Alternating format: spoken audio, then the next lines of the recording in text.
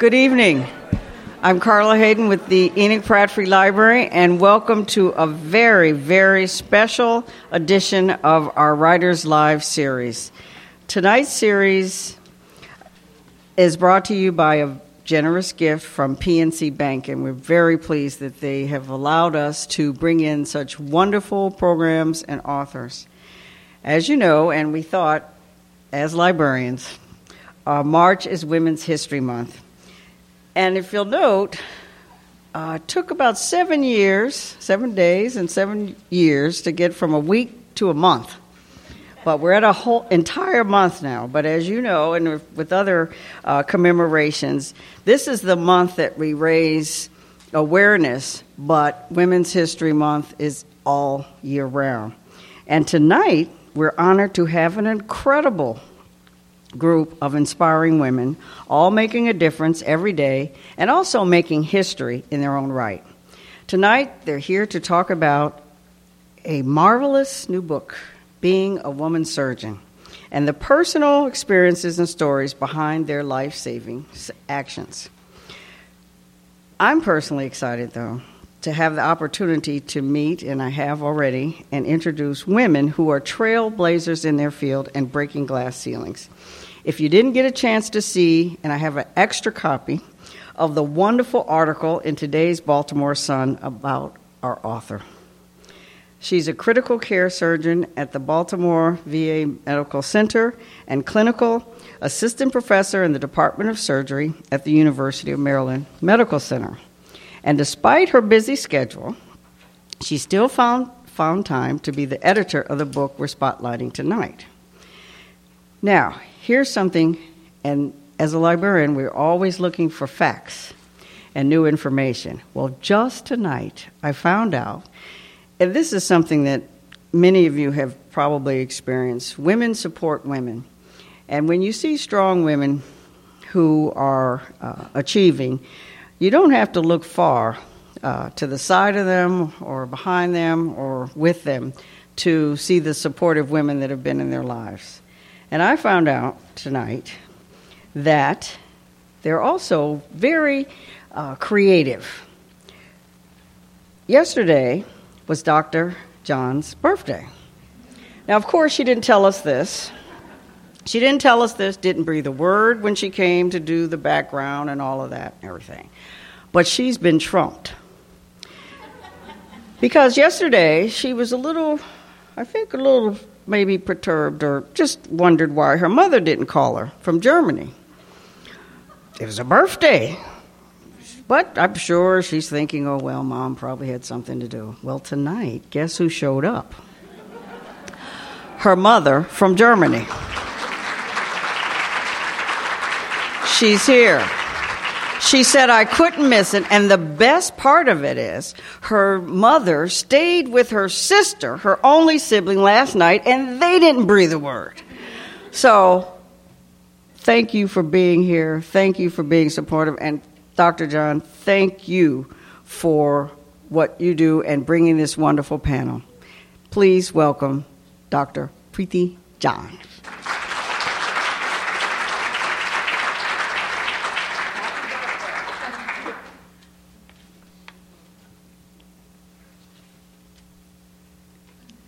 Thank you, Dr. Hayden, for that really nice introduction.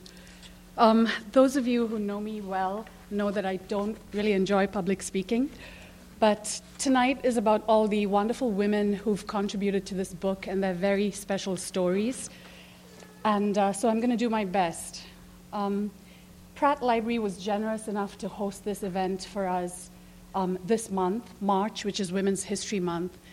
The book is going to be released June 1st. That's the official publication date. But it's wonderful to have this beautiful venue for this event.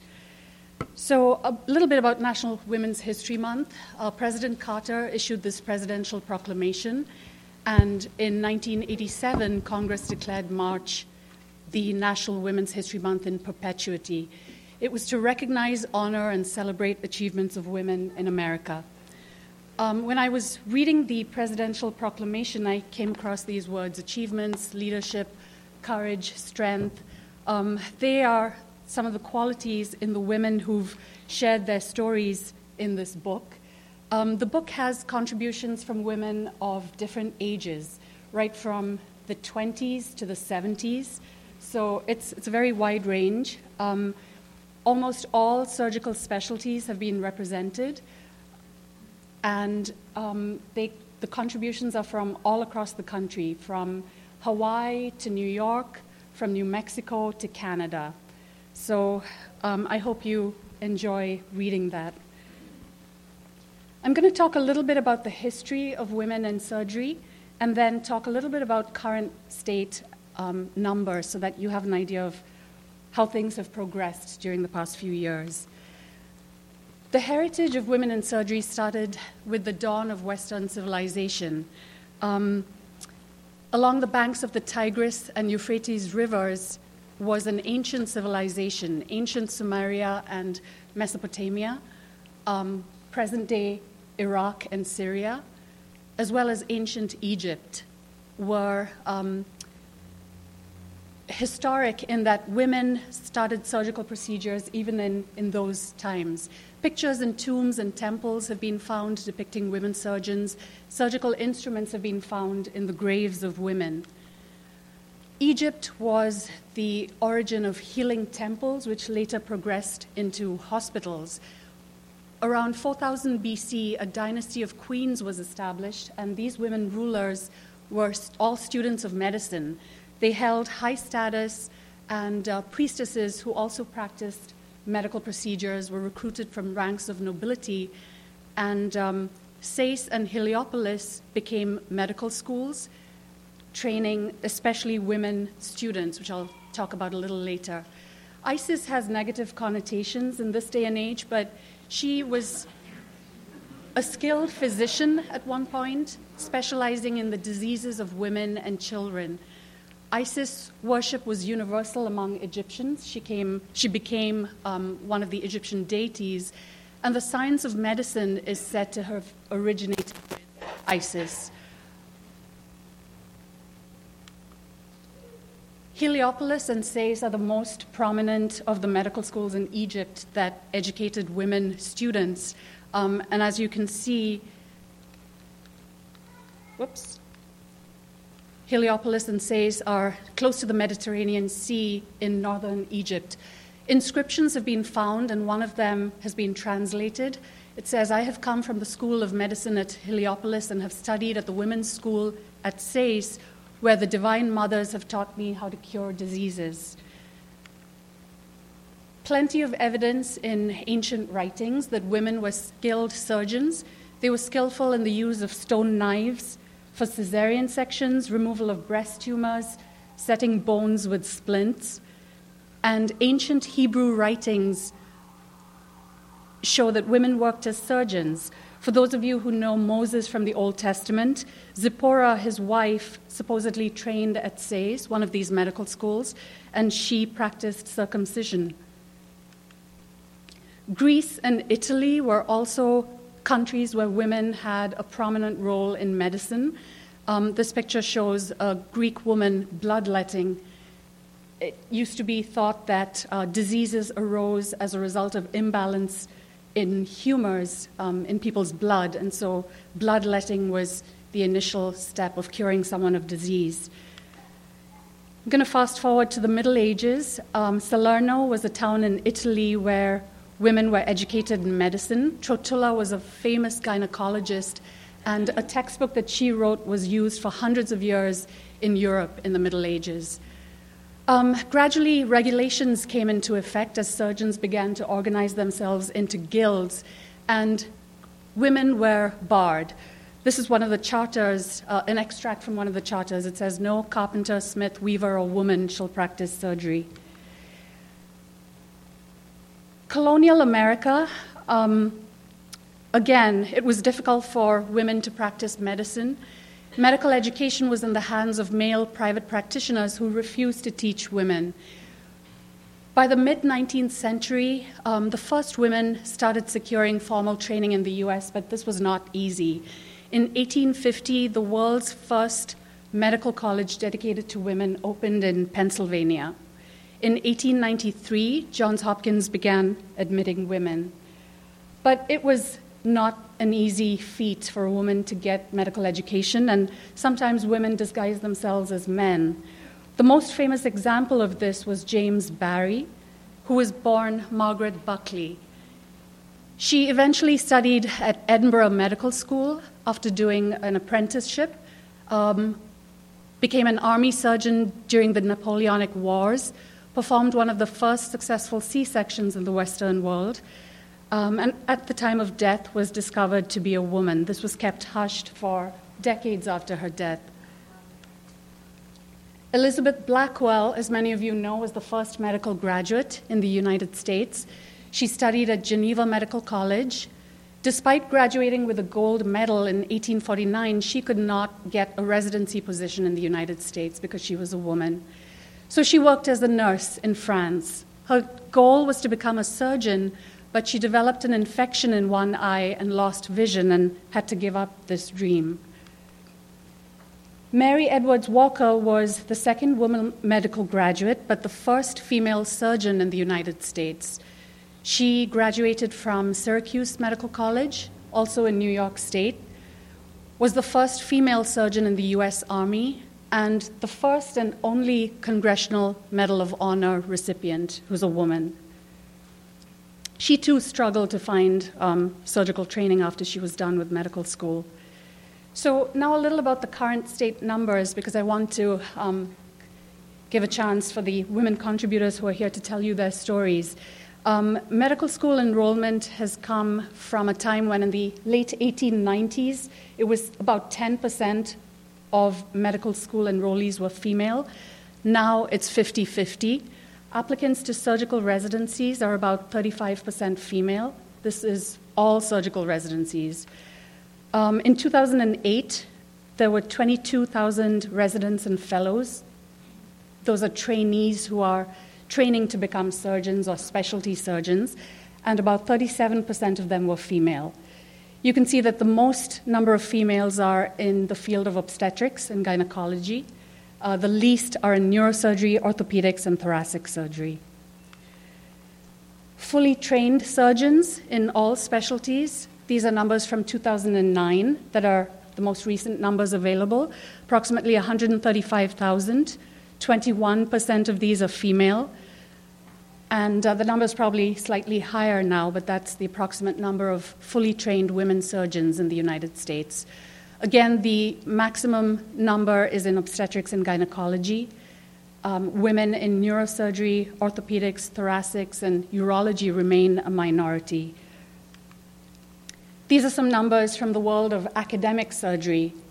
As you can see, the more senior the titles get, the lower the percentages of women. So you have 40% of women are assistant professors, but still very few departmental heads. So we've come a long way from the time when women had to disguise themselves as men to do what they really loved doing, and from a time when women had to choose between a career in surgery and being able to have kids and a family life. And I'm so glad that all of you are here, because this evening is really about some remarkable women who've contributed to this book and shared their stories about experiences they've had while trying to get into the process of training in surgery. And the experiences that women in the 1970s and 80s had is very different from experiences today. This book is a celebration of the role that women have played in surgery. I hope it becomes a resource for medical students and for residents, for anyone interested in the field who asks questions like, what's it like? Is it really worth it in the end after those years of training? Some of the trailblazers in American surgery have contributed to this book. Several of them are here today, but the ones who are not here, I'm going to tell you a little bit about them. One of them is Katherine Anderson. She was the first woman president of the now 103-year-old American College of Surgeons. She's contributed and told the story of how she came across from England after meeting her husband and found a great deal of resistance when she tried to train as a surgeon. Julie Freischlag, the first woman chair of surgery at the Johns Hopkins Hospital, has written her personal story. Carol Sawmiller of the U.S. Navy, she was a ship surgeon on board the USS Carl Vinson. Susan Reed, the first Canadian woman who became head of an academic department of surgery. They've all written very personal stories. With that, I'm going to move to the women who are here today. I'm going to first introduce Dr. Patricia Newman, and she's going to share some of her experiences with you. Dr. Newman is a trailblazing pioneer for women in this field and has held numerous positions of leadership. She is the first woman chair of the American Board of Surgery, the founder of the Association of Women in Surgery, the second woman president of the American College of Surgeons. She was the 92nd president. She is the Lloyd S. Rogers Professor of Surgery Emeritus from SUNY. And after retiring from clinical practice in 2007, SUNY awarded her emeritus status, and in 2009 created the Patricia J. Newman, MD, Chair of Surgery, the first endowed chair for a woman surgeon in the United States. There's not much more that I can say. I'm going to ask Dr. Newman to come up here and share some of her stories.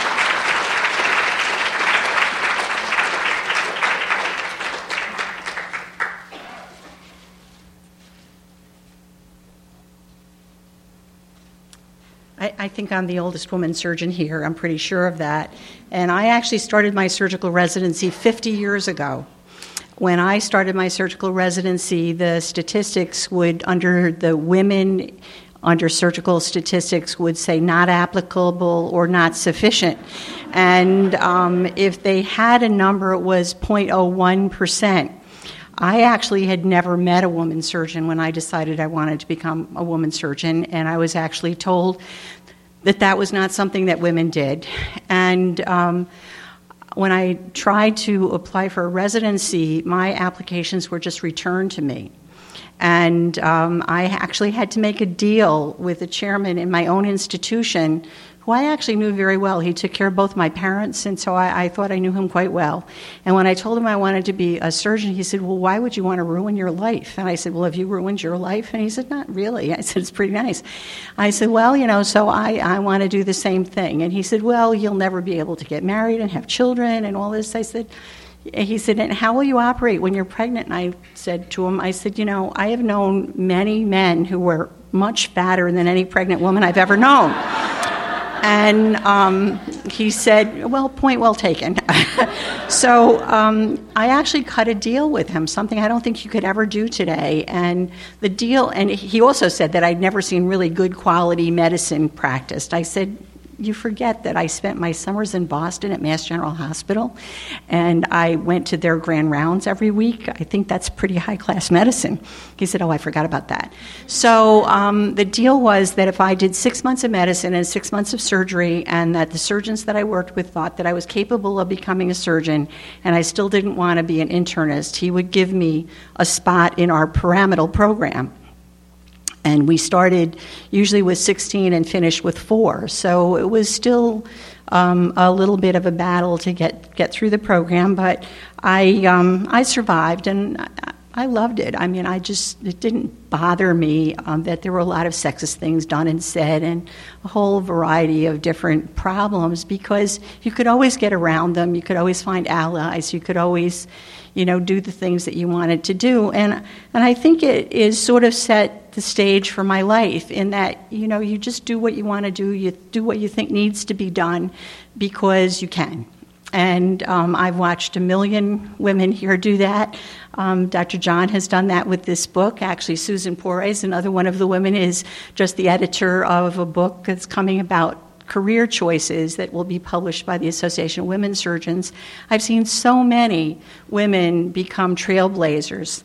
I also think that it was my heritage. I went to school in Syracuse. The Geneva Medical College is the precursor of my school, and Elizabeth Blackwell graduated as the first woman to graduate from an American medical school. I used to take great pride in telling our administration that was the last proactive thing that they had done for women. which was pretty true because it wasn't until the 2000s that we had our first woman chair in any major department. And you just have to keep niggling at people a little bit about this and that, and somehow eventually they'll come around and see the truth in the benefit of diversity. I laughed when we always have at our medical school this thing, evening with the doctor, when the medical students come to school, and you have like 8 or 10 medical students come to your house, you feed them dinner, and on and on. It wasn't until almost 2000 that my table was not filled with white American men. And one year, I actually had a table where there were no white American men.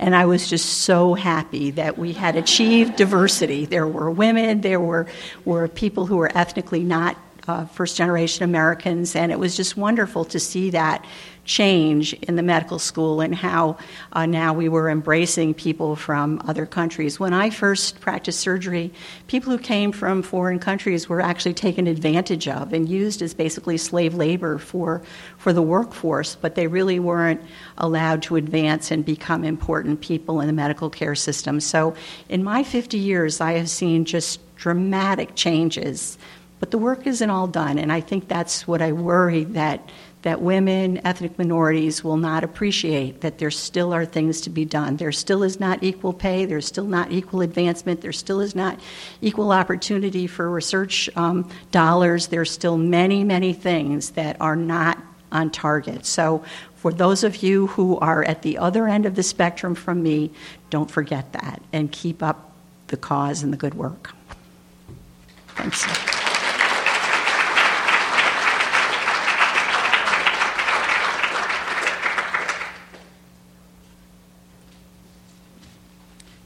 Thanks, Dr. Newman. I'm going to ask Dr. Zeiger to come up next. Dr. Martha Zeiger is professor of surgery and the chief of the endocrine surgery division at Johns Hopkins. She's the associate vice chair of research. She's the associate dean for postdoctoral affairs at Johns Hopkins. She's dean of the Endocrine Surgery University, which is an annual course for all endocrine surgery fellows in North America. She worked as a commander and attending surgeon at the National Naval Medical Center in Bethesda, Maryland. She directed an NIH-funded molecular biology laboratory for over 20 years and has a busy endocrine surgery practice at Johns Hopkins Hospital. Dr. Zeiger.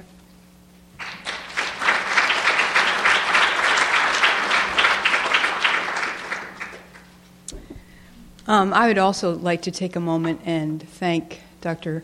Preeti John for putting this incredible book together, for the publicist from University of Maryland putting on this program, and we hope many, many more programs, NPR, et cetera, New York Times.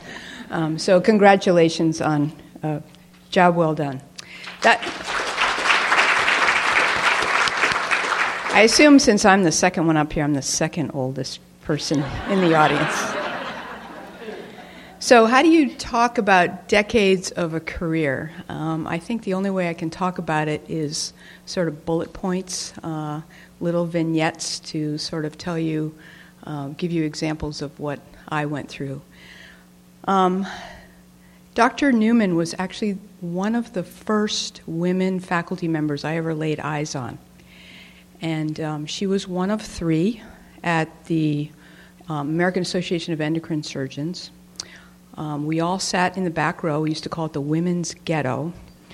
It actually took me 11 years. I counted this up from the time I started medical school until the year I saw some of the first women faculty members was 11 years. So that's how long it took me to actually see a woman who was a surgeon. So how I got it in my little brain to become a surgeon, I'm really actually not quite sure. A little bit about me. I joined the United States Navy so that I could pay for medical school, so I ended up having payback time in the U.S. Navy, and that was actually quite a formative experience, which we'll get to in a minute. Choosing to go into surgery was an iterative process. I thought I'd be a pediatrician. That's what women did.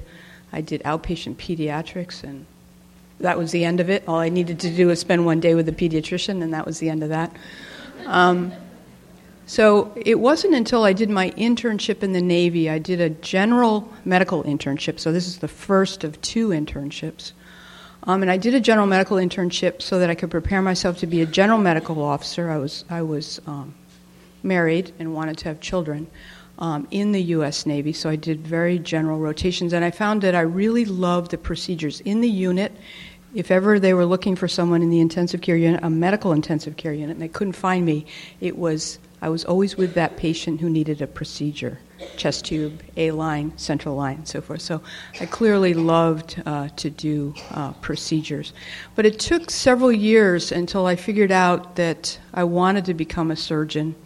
It was based on the fact that I just loved procedures. I thought about OB, and then absurdity of all absurdities. Here I am at Johns Hopkins, one of the most academic institutions in the world, and the reason I chose surgery was so that I could be a third world surgeon, and I've actually never done that in my career. So when I interviewed for surgical residency, finally, I interviewed at the place, I remember interviewing at the place where I eventually got into at Maine Medical Center. I was 7 months pregnant with my second child. Hold on to that thought for a second. Fortunately, they accepted me. And I went through the program as the first woman to graduate through the program. And it was a wonderful experience. As Pat mentioned, you really had to be top-notch as a woman because you were highly scrutinized. You couldn't be on the bell curve with the men because there was no bell curve for the women, right? You had to be absolutely top-notch. But when you were top-notch, they were flabbergasted. I mean, they just thought it was just so amazing that you were a good surgeon. You ran with the punches. You did your work and so forth. So that was the reward that we got at that time. When I graduated, for some reason, I don't know how this happened, I ended up with my original folder in hand. And just step back, through the process, the men who had women coming up through, who had daughters coming up through the ranks who wanted to become professionals, they were the ones that embraced us, or embraced me. I guess I was the token, because they realized that, yes, women now want to become professionals. And so I had wonderful mentors whom I'm actually still in touch with who helped me along the way. But I got a hold of my folder. I don't know how I did it. And I looked at the first page when I was interviewed by the chair. And I was described, and I'll just tell those people who aren't in medicine what this means. I don't know how old I was, 28-year-old G2P1 at 29 weeks. What that means was, that's how they wrote me up. That means I had been pregnant twice, I had delivered one child, but I was 29 weeks pregnant with my second child. So that was pretty interesting.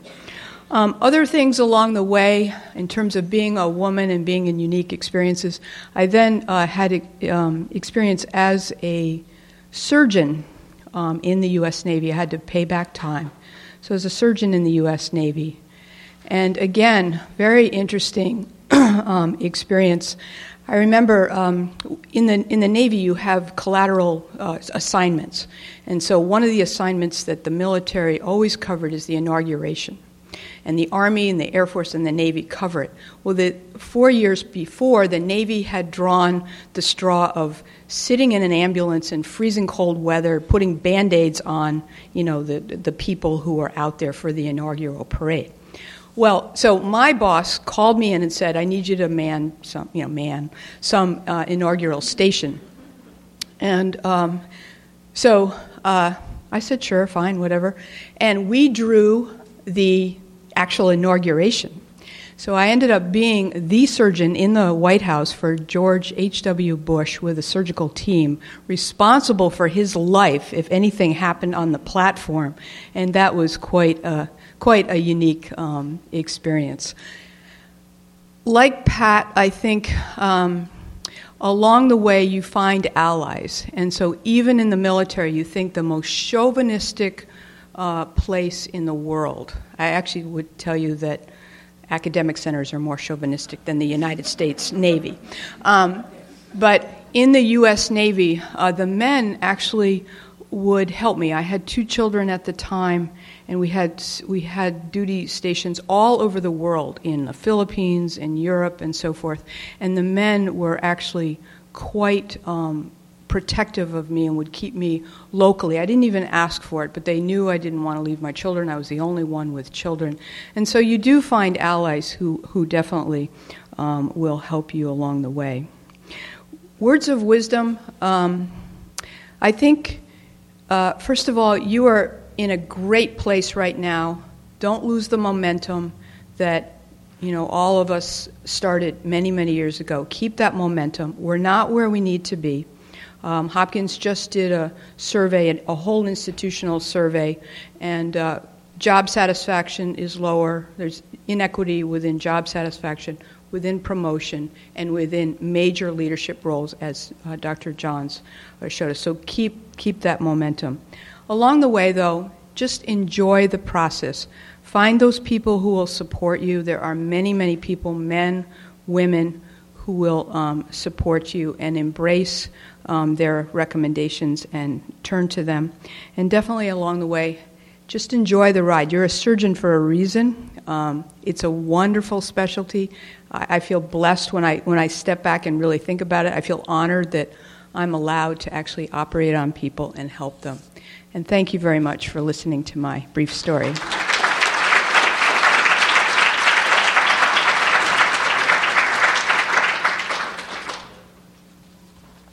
Thanks, Dr. Zeiger. I'm going to ask Dr. Susan Porres to come up next. She is an associate professor of surgery at the Harvard Medical School, the immediate past president of the Association of Women Surgeons, medical director of the Hoffman Breast Center. She works as a breast surgeon at the Beth Israel Deaconess Medical Center in Mount Auburn Hospital. She's the co-editor of 2 books and a 3rd book coming out, The Soul of a Doctor and Cancer, Biography of a Disease. I hope you can tell us about the 3rd book that's due soon. Dr. Porres?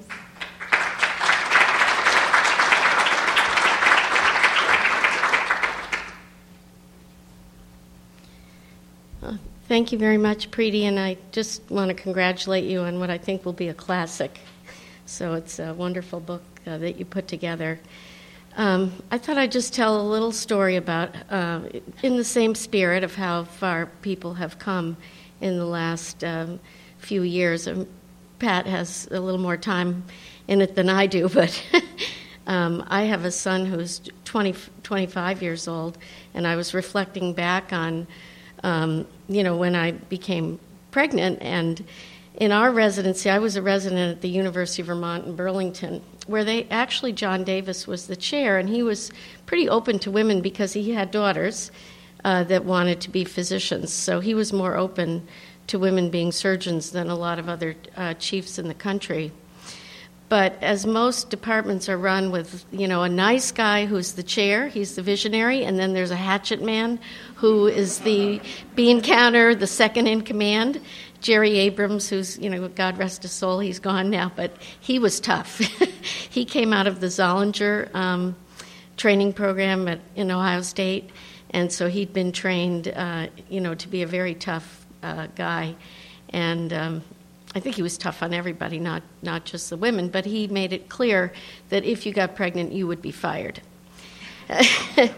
And I was an intern, and my chief resident got pregnant, Roberta Gartside, but nobody was going to mess with her. Nobody could fire her because, A, she was about 6 feet tall, and she was not slight. She wasn't fat, but she was a big person, and she was a very good surgeon. And so when she got pregnant, that became that little dictum about being fired kind of went away quietly. But even so, I became pregnant as a chief resident, and I was really no Roberta Gartside, as you can see. I'm not, a very tall person. So, I just didn't tell anybody because I was afraid I wouldn't get any of the good cases.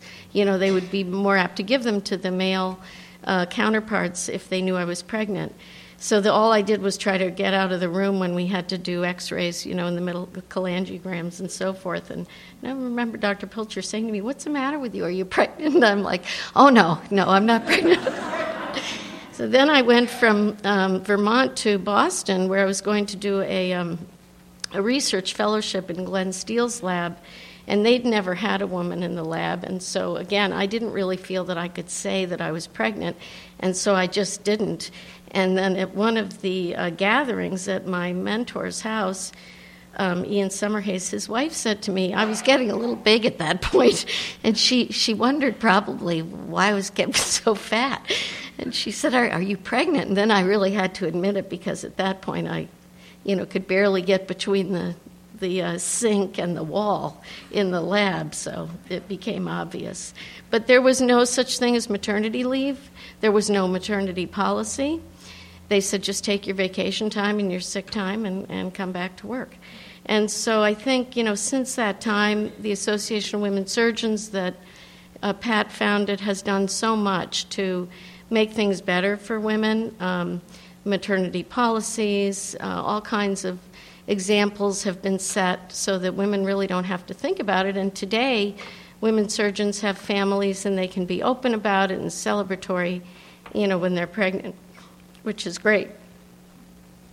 And actually, a couple of years ago, at one of the American College of Surgeons, Julie Freischlag and a couple of other people, Miriam Curet, told very personal stories about what they went through to get pregnant, their fertility treatments and everything else. I mean, sharing very personal details as a way of letting younger women know that this was important, and there's no reason that they can't have a family if they want to. Not everyone wants to have children, and there are those days when you wonder why you did want that, but but if you do want to have children, you should be able to and still have a career as a surgeon.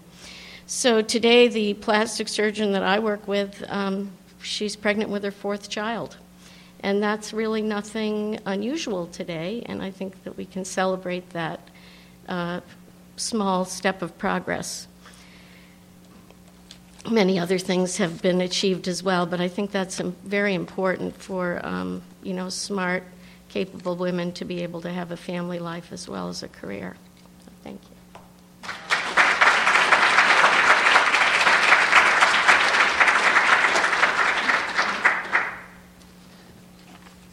Thank you, Dr. Porres.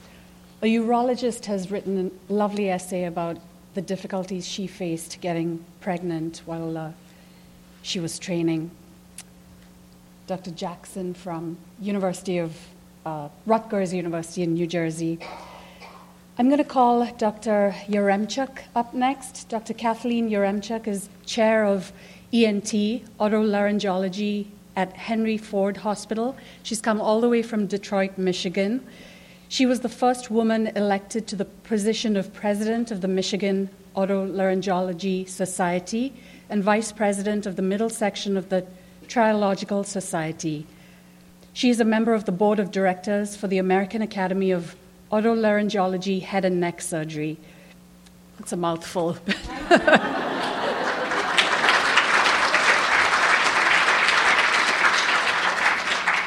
Thank you. A pleasure to be here. I think I chose otolaryngology because my last name is Yaremchuk, and I had to get something to balance it all out. The longer, the better kind of thing. And I'm going to say in some things I'm very astute, in some things I'm oblivious. And I was clearly oblivious that there were no other women in otolaryngology when I went into it.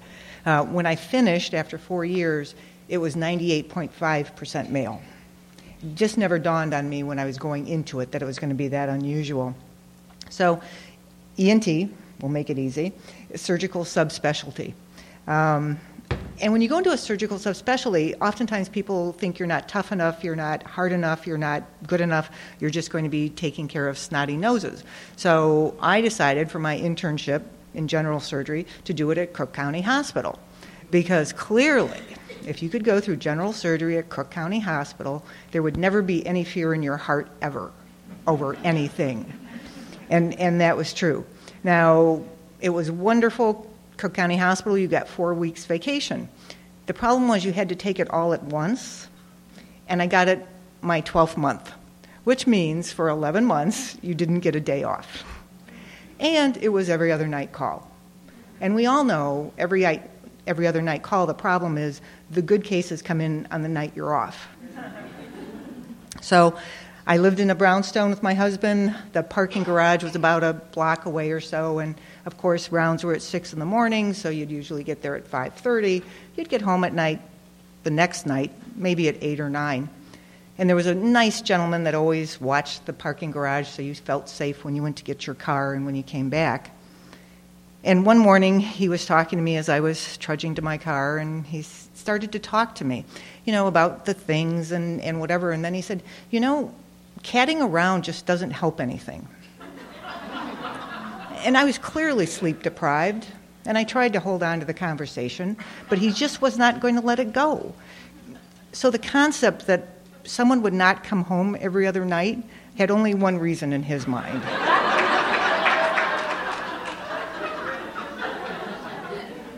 So I had to stop, and I had to think and compose myself and explain, no, that's not exactly it. I'm a doctor, and I work at Cook County, and they only let me come home every other night. And we got through that. So much as we talked about what we looked like when we were in the hospital, when we were elsewhere, people looked at us a little strange, because why would you not come home and have dinner on the table and enjoy yourself and do all those kinds of things? It's interesting, in ENT, Dr. Newman was talking about professional advancement. Dr. Preety was talking about, Dr. John was talking about, professorships and that kind of thing. In ENT now, 50% of the residents are female, profound, and I'm sure that 98.5% is no longer true. However, 105 academic departments in the country, and there are 4 female chairs. I always say we can have our meetings in a Mini Cooper. I'm from Detroit. I'm hoping to move into an SUV. That is my goal. By the time that I am done, that we will be able to meet in an SUV, and there's at least 9 of us that will be able to share our enjoyment of what's going on. We still look at the number of professorships that are around, and that NA, not applicable, the little asterisk, numbers are too small to be able to calculate that this is a problem. So as recently as last year, there was an article about progression within academia for female otolaryngologists, and for chairmen, it was not applicable, not enough to be able to count. For full professorships, once again, too small to number. So if you do a trend line, we're looking at somewhere about 2040 that this will happen. So I agree. There's still the battle to be fought. There's still new horizons for women to excel at and to be able to move forward. And when I have my residents, and 50% of my program is now female, I am absolutely, make sure you publish, make sure you're up on the podium, make sure that you have your name out there, raise your hand for every committee so you know you're there, and fight the battle, because it's still there to be won. Thank you.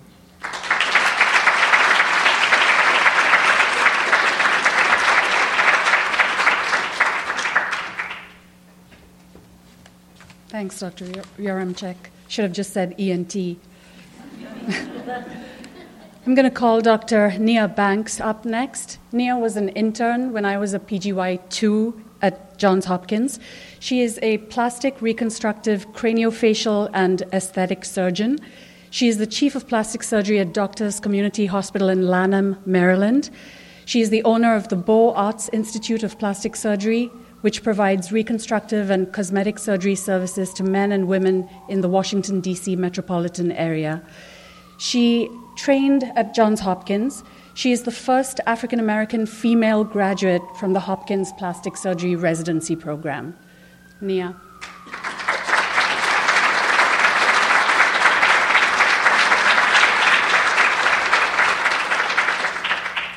I want to thank Preety for giving us a place to share our stories.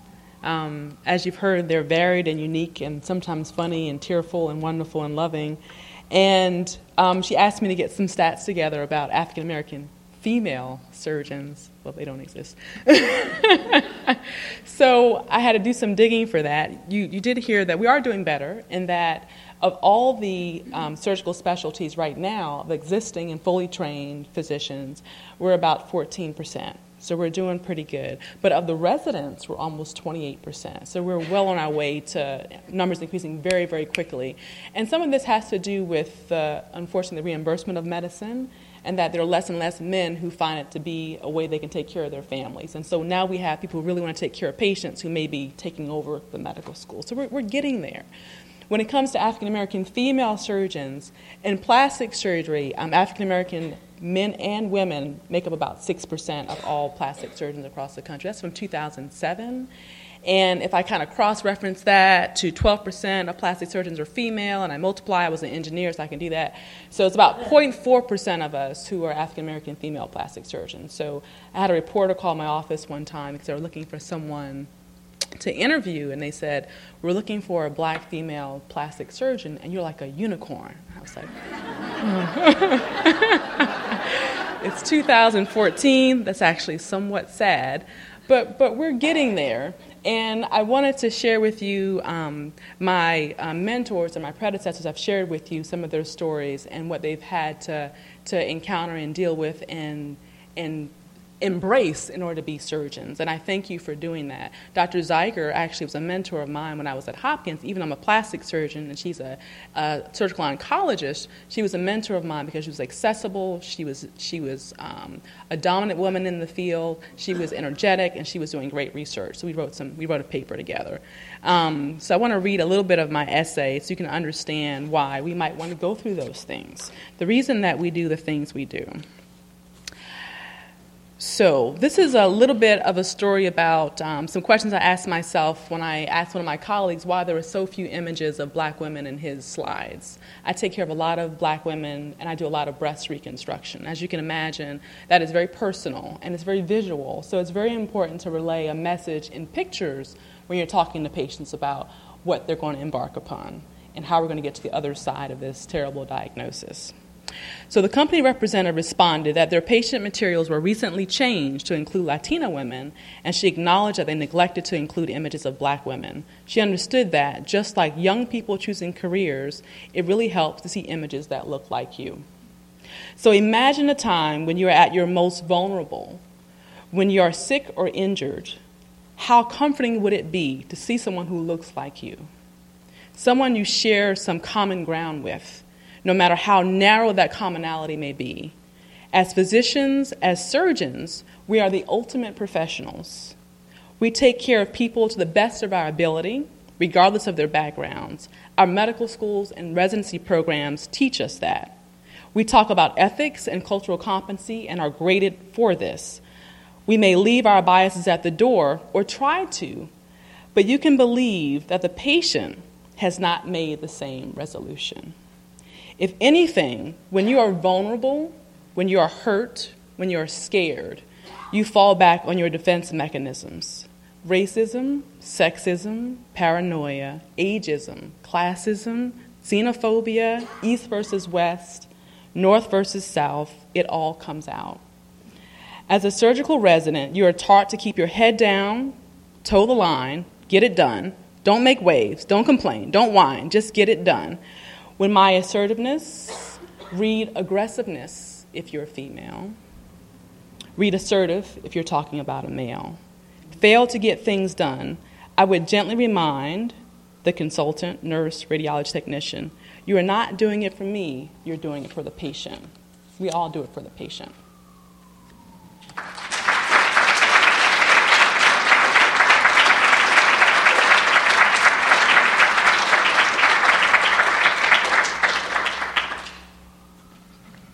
Thank you, Nia. Dr. Sylvia Ramos is clinical professor of surgery at University of New Mexico School of Medicine. She's flown here all the way from New Mexico. She's a general surgeon. She specializes in the diagnosis and management of breast diseases. She's quite an activist for women's rights.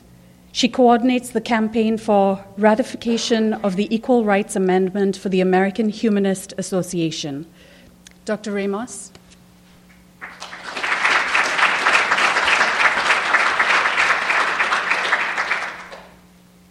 Thank you very much. And thank you all for coming. When I finished my surgical training, things were a little better than when Dr. Newman did. instead of the 0.01% of U.S. surgeons who were women, for me it was 0.05. So we were moving along, and 40% of those women at that time had trained abroad. So we were almost as rare as hen's teeth and as invisible.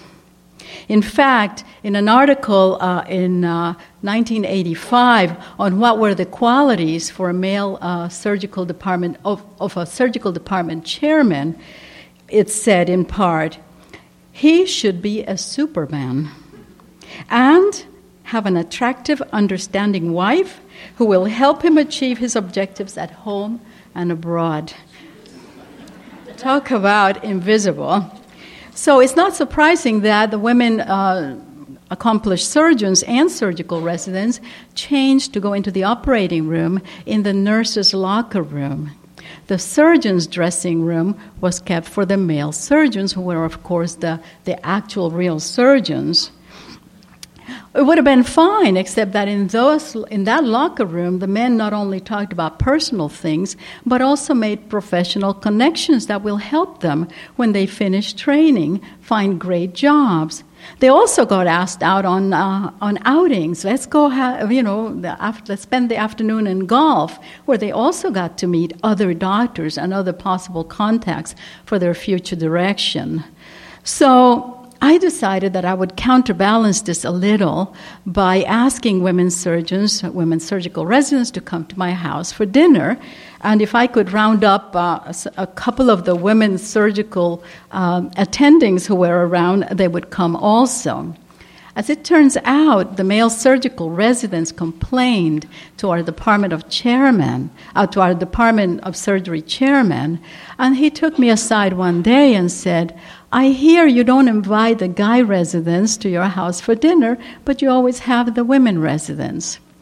So this poem has a little to do with that. It's called A Place of Our Own. We gather in my living room in Riverdale, above the dark, still waters of the Hudson, for dinner in a space devoid of men, a space where we can sit relaxed, free of male clothing and attitudes donned every time we go into OR, ICU, emergency, a space where we can let our guard down, rearm for the battles of another day. Spread around the spacious room, eating takeout food, my culinary talents undeveloped, more lack of interest than lack of time. The few who inhabit this man's world are as different from one another as we are from them. We are the toughest nails woman, the one who cries the fattest tears ever seen woman, the flaky woman, the much too soft woman, the maybe too old woman, the pretty plump woman, and I, the one who's been through the whole process and still stands woman. So I heard us called. Occasionally, my 9-year-old daughter wanders in, drawn by the jokes and laughter, clinical anecdotes, sobering stories, and yes, ranting and ravings of women who chose to take the knife against all odds. To her, we're all just fine women. Thank you.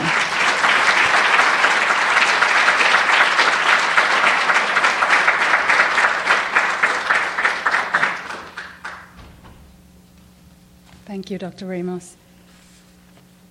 I had only heard of Billings, Montana. Today I actually met Dr. Huffman, who lives in Billings, Montana. She flew in today. She used to be a licensed practical nurse, then went on to medical school. She is a critical care surgeon, practiced as an acute care surgeon at the University of Florida in Jacksonville, Florida. She now lives high atop a bluff in Montana, where she writes looking out over the plains and mountains. Dr. Huffman, please share your story with us.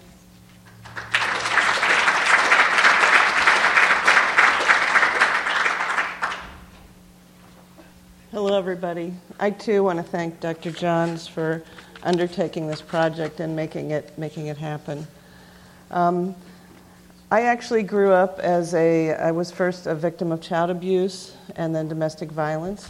But even then, I knew I wanted to travel and do things that were beyond what appeared to be the scope of possibilities for me. I was LPN for 12 and a half years, and then I went on to medical school and surgical residency.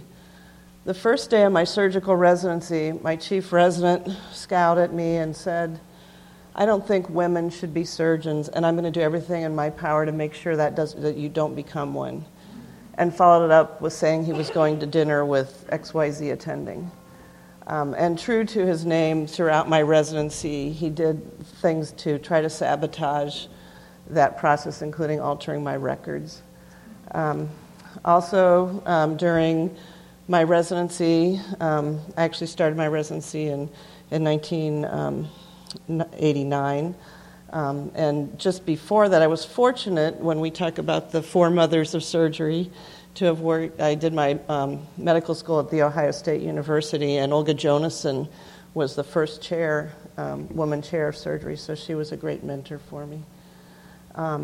So during my time in residency, it was the early 90s, and some of you of that era may remember there were some articles that came out about harassment in surgery and in the surgical residency. So our dean actually formed a committee, and as one of the few women surgeons I was asked to be on that committee. One of the attendings was so affronted by this that he knew what day of the week and month I would go to that meeting, so he would always schedule his biggest cases that would have been mine as the chief surgery resident to do, and would do them with a junior male resident. And then when I would come back, he would say things like, "Well, what did you tell on me today about?" And of course I'm thinking, "Methinks thou dost protest too much." Or he would say, "Well, I guess since I can't abuse the residents anymore, I guess I have to go home and beat my wife." This was in the 90s. This isn't like ancient history. I carried a 3x5 card in my pocket that said, "Don't let the bastards grind you down." You may have heard the Latin translation for that. But that was in my pocket every day, and I can't tell you how threadbare that card became. So I went on, I finished my surgery residency, I did a trauma fellowship, and I was actually going to be the first critical care fellow at the University of South Florida in Tampa, but then they weren't approved because they already had 2 other critical care fellowships. So I stayed on as a faculty for a year, and then went on to do a critical care in Lehigh Valley in Pennsylvania. And when I was going to do that, my chair took me aside and he said, "Now, why do you want to do that? There's, Surgeon Jones, that's a made-up name, who has a nice little community practice, down in Sun City, Florida. You could go and work for him, not with him, notice, but for him." I said, "No, I've already done a trauma fellowship. I'm going to be a trauma surgeon. I don't want to be somebody's boy like I've been all these years." So I did go on. I did my critical care fellowship. I practiced in the Philly Burbs for 10 years as a trauma surgeon, and then in Jacksonville, Florida at the Gators, poor stepsister, for 5 years. And then I was very fortunate to have the opportunity to go just a week after the Haiti earthquake and to go for 5 other missions. And I would say those 6 missions to Haiti really changed my life, and it was an incredible opportunity. And my chair at that time had the understanding that that was an important thing and actually gave me administrative time to go to do that. I just want to read one poem I have in this book. As surgeons and as a trauma surgeon, we find that life sometimes is just like a very precarious suspension bridge, and it's on this fragile structure that fierce battles occur, and sometimes the victim clings and sometimes the victim crashes. It's called Catch and Release. Shot, he flounders, flashing in a sea of blood, mouth gasping for air. We toss the lifeline, encircle with care, reel closer. He struggles, leaking life, sinking in an acid pool. We lift him from the brink, bubble oxygen, flesh plasma, pack, stitch, pray. Despite all, he fades, paling, failing. We cease efforts, free the hook from his lip, liberate to the river Styx. Thank you.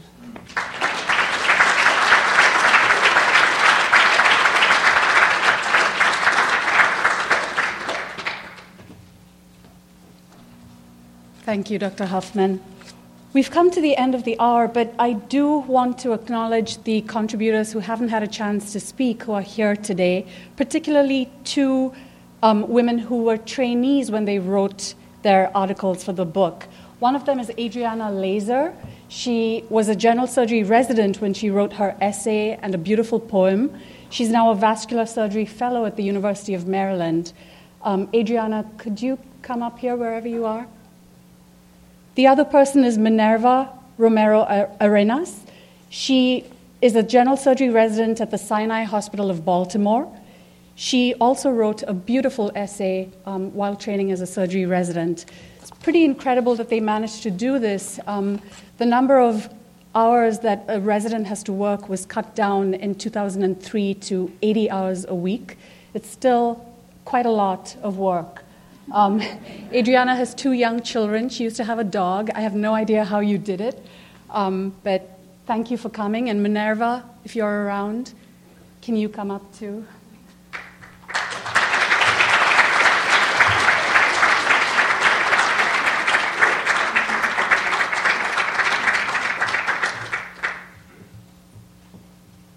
Hi, I'm Adriana Laser. I felt very honored that Dr. John asked me to be one of the contributors, especially considering my company. And I ended up at first writing the piece that was kind of given as a suggestion, kind of write about your journey thus far, and I did that. And then at the time that I wrote it, which was, I guess, about 2 years ago now, my daughter was very young. She was under 6 months, and I spent a lot of time pumping and not as much time nursing, which was an unfortunate balance.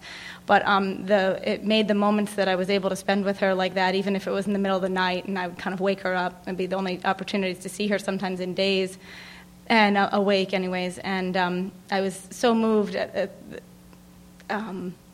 during those experiences that I felt to write a poem about that, and so that's my other piece there. But I'm so happy that this book is being published, and I agree with Dr. John in that a lot of, even in my tenure here at University of Maryland, where I spent all of my training so far, I've had a lot of females been either referred to me or kind of asked me on the side, outside the operating room or whatever, and a lot of my junior residents who came after me talked to me and asked me questions about, how was it during pregnancy? How did you get your time off? All these kinds of little detailed questions. And so I think there's a lot of opportunities for mentorship out there, and I think this is kind of a nice way to add to that.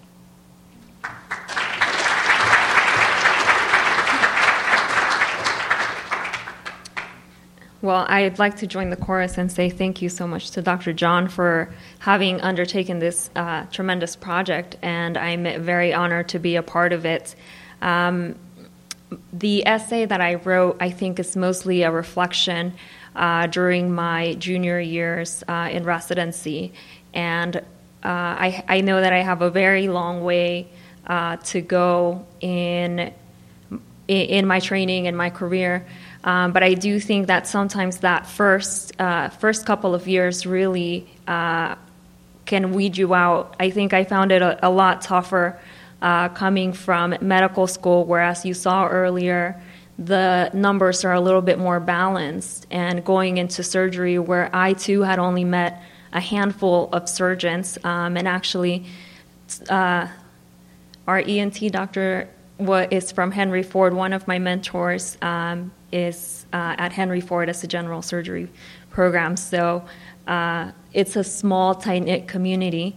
And I think that, just like many of the panelists have said earlier, our work is far from done. We do have a long ways to go, particularly in some of the subspecialties where women make up less than 5% of surgeons in orthopedics, neurosurgery, urology. But even amongst general surgeons, we do still hear perhaps not so blatant comments about the shock that we provide to the male surgeons. But we certainly have a long ways to go, and I'm really thankful to have been included as a part of this book, because it gives me this feeling that I am sort of reaching back and pulling other students and residents forward, and so that they can see that they too can make it through. And I will make a small plug for the Association of Women Surgeons blog, which we contribute to regularly, and we'll be writing a short post to talk about the book and all of the contributors.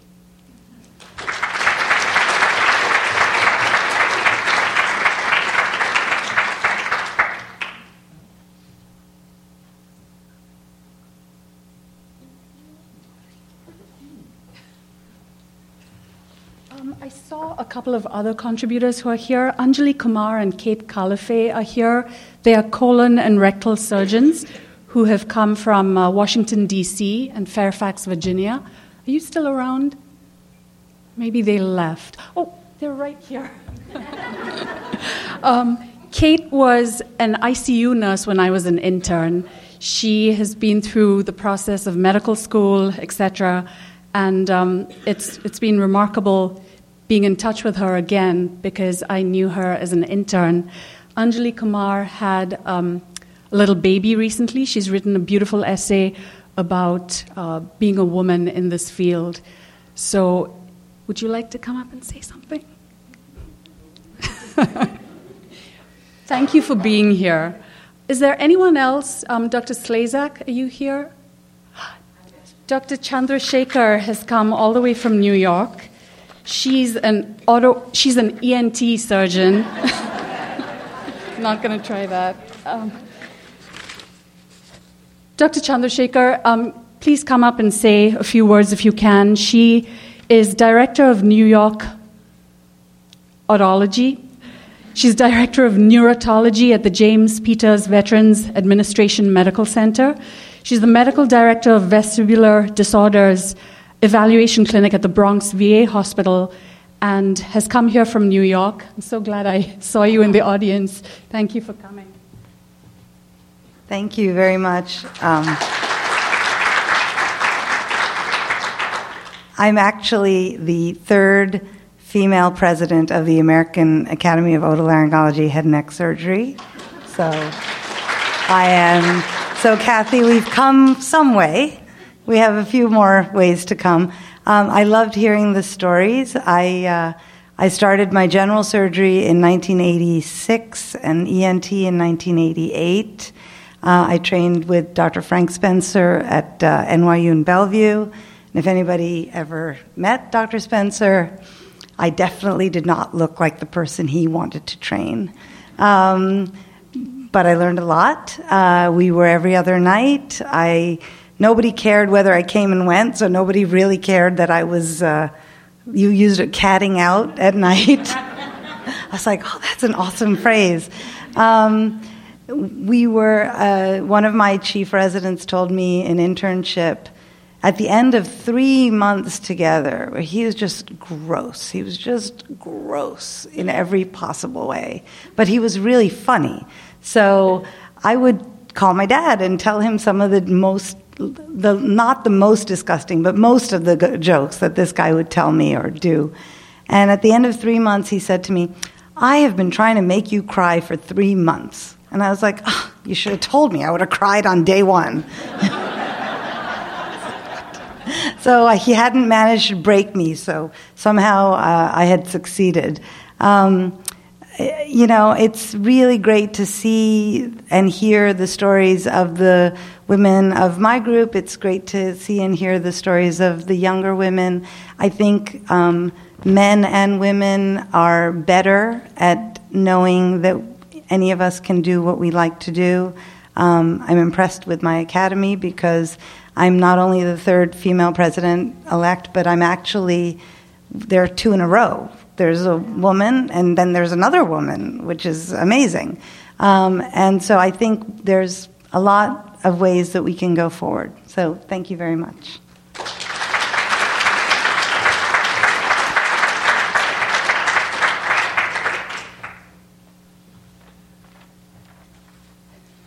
Thank you, Dr. Chandrasekhar. I have to say, a lot of us are here because of very understanding, kind, visionary men in this field who have given us opportunities. Most of my mentors early on were men, so thank you to all the male surgeons out there.